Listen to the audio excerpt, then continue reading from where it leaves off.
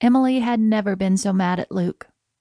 Even when he callously made love to her at Gibbs' funeral, a personal moment of shame that she'd never forget, then left her. She wasn't angry.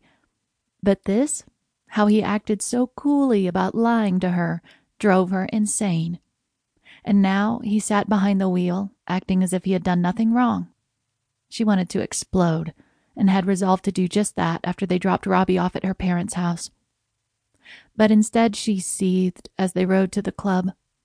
Luke swore under his breath as ice gathered on the windshield. It refused to melt under hot air blown on it by the heater, and the windshield wipers only pushed to create a pack of solid ice that the wipers slammed against. The driving was slow, too, and Emily worried that the hot food would cool. As if reading her mind, Luke answered her question. "Don't worry. We can use the stoves in the studio apartments in the clubhouse to warm the food." Emily had forgotten those 4 small apartments at the back of the clubhouse Luke built.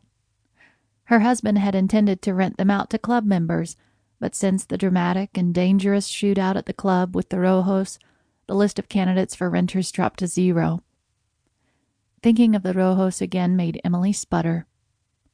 "How could you?" she snapped. "What?" said Luke, concentrating on the road.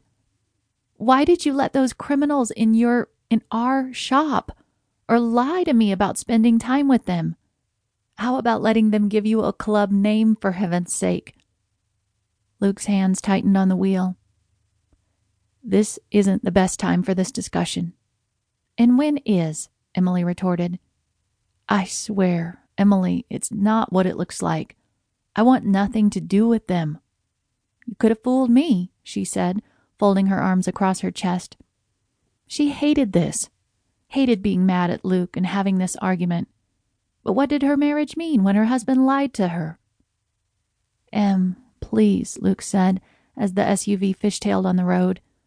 He fought to correct its course and got the SUV under control with a deft turn into the spin, then pulled the vehicle to straighten its path.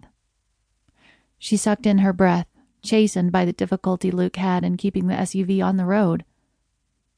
The windshield wipers beat more furiously on the glass, and it fogged. Luke swore.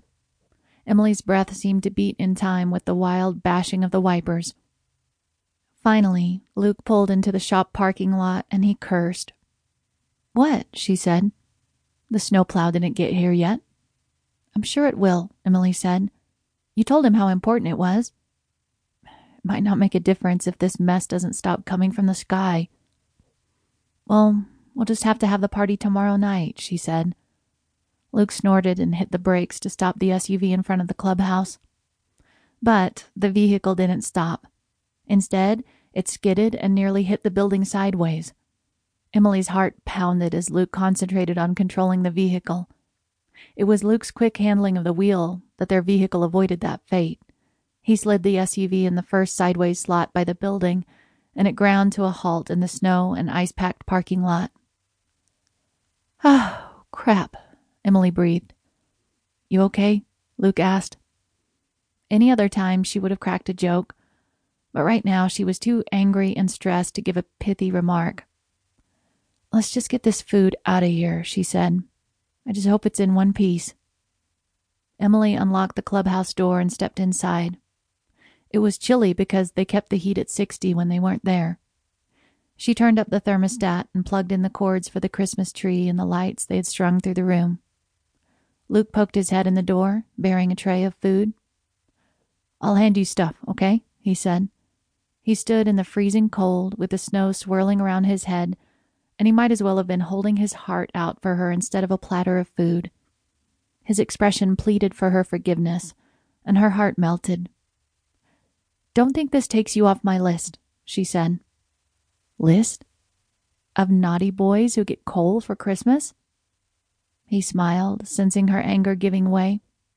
And that annoyed her because he knew he could charm her out of any bad mood.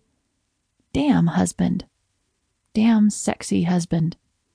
Damn sexy man.